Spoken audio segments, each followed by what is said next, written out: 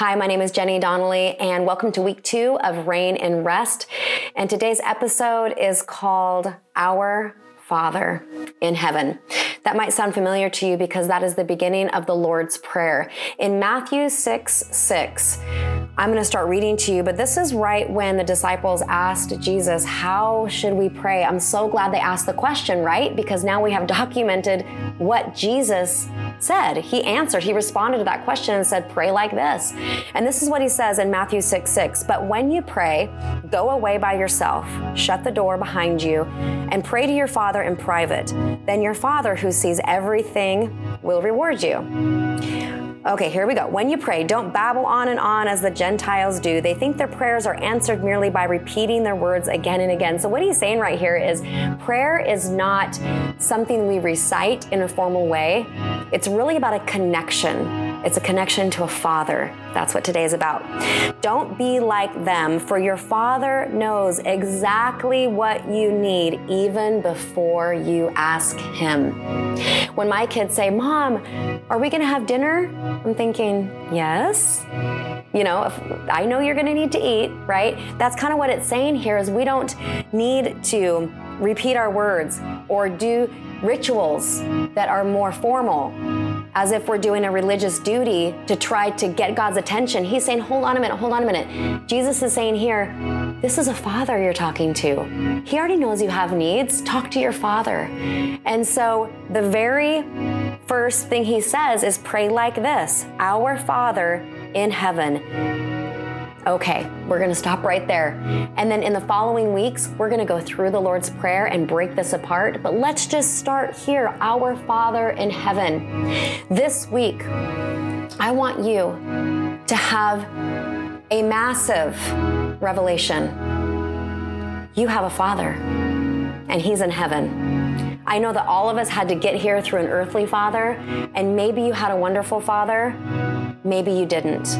Maybe you had a dad that just had so much background of turmoil that he did the best he could, but then some of that trauma trickled down to you. That's a very common story. I know for me, I didn't have a loving father in my house. I didn't have a father figure that watched out for me, that took care of me, that went to the principal's office and said, hey, somebody's picking on my girl in 6th grade. I didn't have that. And you know what? When I became a full-grown adult and I was struggling with anxiety and I was struggling with using irritability to get my way and stress to push people aside and treating the people I loved as if I didn't love them at all, I had to stop and say, I need help. And I love Jesus. I pray. I absolutely love the scriptures and I'm a Christian, but I'm going, what in the world is going on here? And the Lord had to pull me in and say, Jenny, you're not an orphan. You're not my slave. You're my daughter. And I told him, okay, I'm just going to come clean since you already know. I don't understand that type of love. I don't understand a love from a father. The way it's written in the Bible, I see it. I intellectually understand it, but my heart hasn't grabbed it yet. So that's where we're headed this week. We are going to intentionally meditate on a scripture I'm going to give you right now, and we're going to grab hold of a father, a protector, a provider, your defender.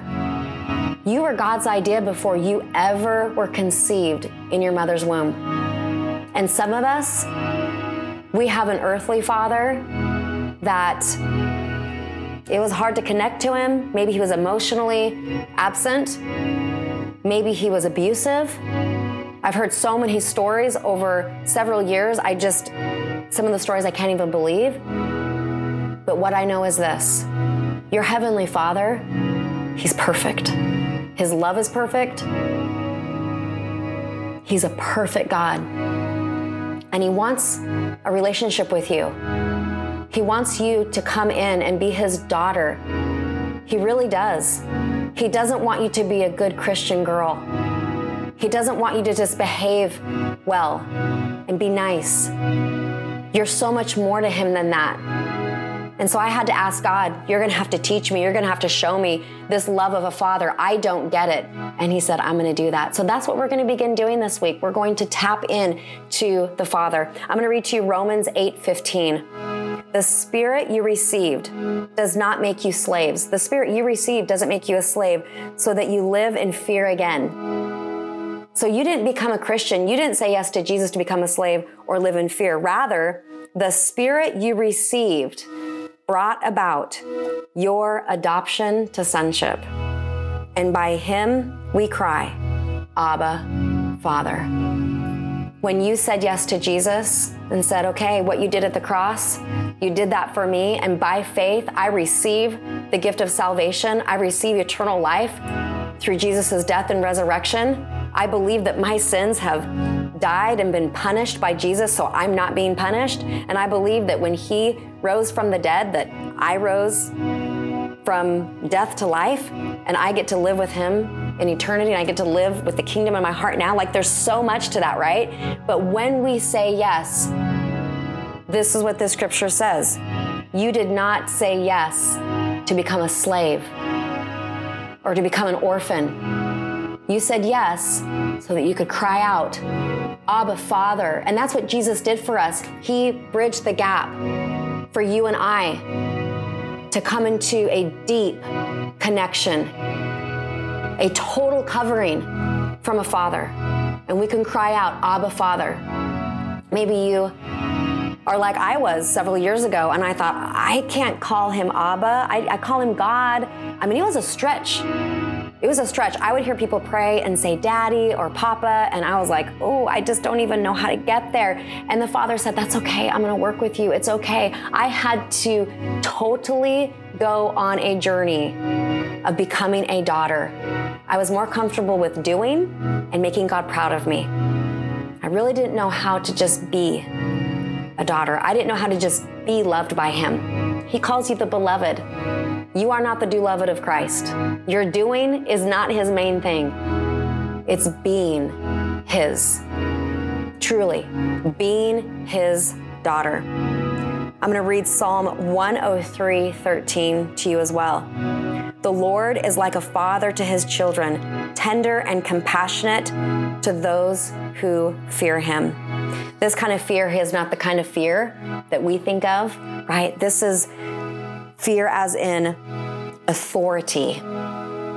You know that person that has authority with you and there's trust and safety. Hopefully you have at least one person in your life that you just feel like, oh, they're a father figure to me or a mother figure, and I just feel their authority and I feel safe submitting myself under their authority and leadership. That's what it's saying here, is that under his lordship, and that's a choice on our part, to come under his lordship.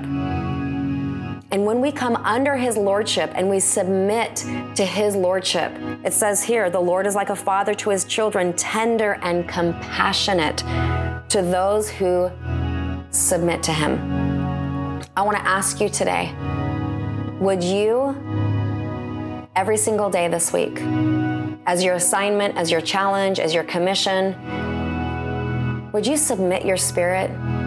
Would you lay yourself down under the care? And I know for some of you that's a huge risk. Like, you're like, no, I'm super independent. I don't take direction from anybody. I take care of myself. And if that's you, you're the one I'm talking to. Because when you get out there and you have no covering, the enemy can hit you from so many different angles. And what happens is we become the God of our own life. And then all the pressure is on us to perform. And then we start manipulating, we start controlling, and next thing you know, we are having a demonic battle of control and manipulation that is ripping our families apart, that's ripping our friendships apart. We seek accolades from leaders. We begin to pine for position. We begin to become power hungry.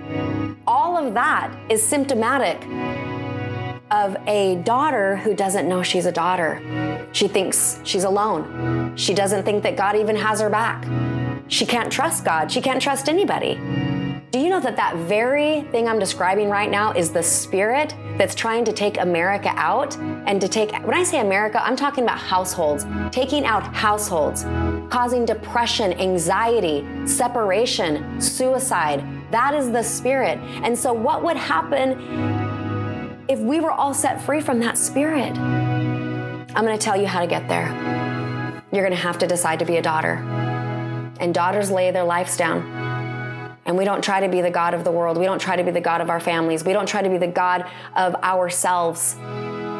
We submit. We lay our life down. We lay our heart down. And we say, Our Father, who is in heaven, I surrender to you. Your ways are not my ways. Your ways are higher than my ways. You know the better way. I don't have a better way. You have better plans for my life than I have for my life. You are mighty and powerful, and I'm in need of a Father's protection and a Father's love. I'm in need of you, God. So this week, I want you to submit your heart every single day. It's a daily choice, by the way. Sometimes I walk through seasons of such submission, and then every once in a while, I'll feel this little tug, and it's like the Holy Spirit is like, you need to tuck yourself under again. Because I get driven, I get out there, I'm just going, I'm doing the thing. And I have to feel that little tug that says, hey, Jenny, you're not in charge. You don't need to be in control. God's got it. He's making the world spin on its axis. It's okay. And I had to choose to believe that. I had to choose to believe that a good God was in charge of my life, that I wasn't just in the middle of a sea of people and he was losing track of me, but he was right there, closer than my breath. And he was taking care of me like a father. This is step 1 of 31 weeks. The Lord told me very clearly, he said, listen, step 1, after, hey, I'm not going without your presence, which was week 1, the next step after that is we have to submit to a father and become daughters. You and I are not designed to be a God. You and I are not designed to take control, be in control, take the reins, white knuckle the steering wheel. We're not designed for that. And what's going to happen is we're going to open up ourselves to demonic torment if we don't take our hands off the wheel and just repent. Why don't we just pray together right now? And you can repeat after me. It's really powerful to pray with your own voice. Don't just let your prayer be thoughts. I'm glad that my husband doesn't just think nice things about me, but he says them. And that builds a connection for us. It builds trust. So say this out loud. Say, Father. Father. Say that a couple more times. You are like no other father. You're not like my earthly father. You are entirely different. You are entirely good. You are divine.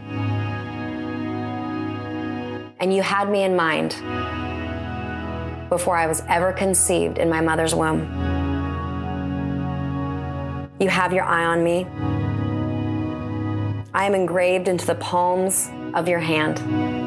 That's from Isaiah 49. I'm committed to being your daughter, not your slave or simply a good Christian.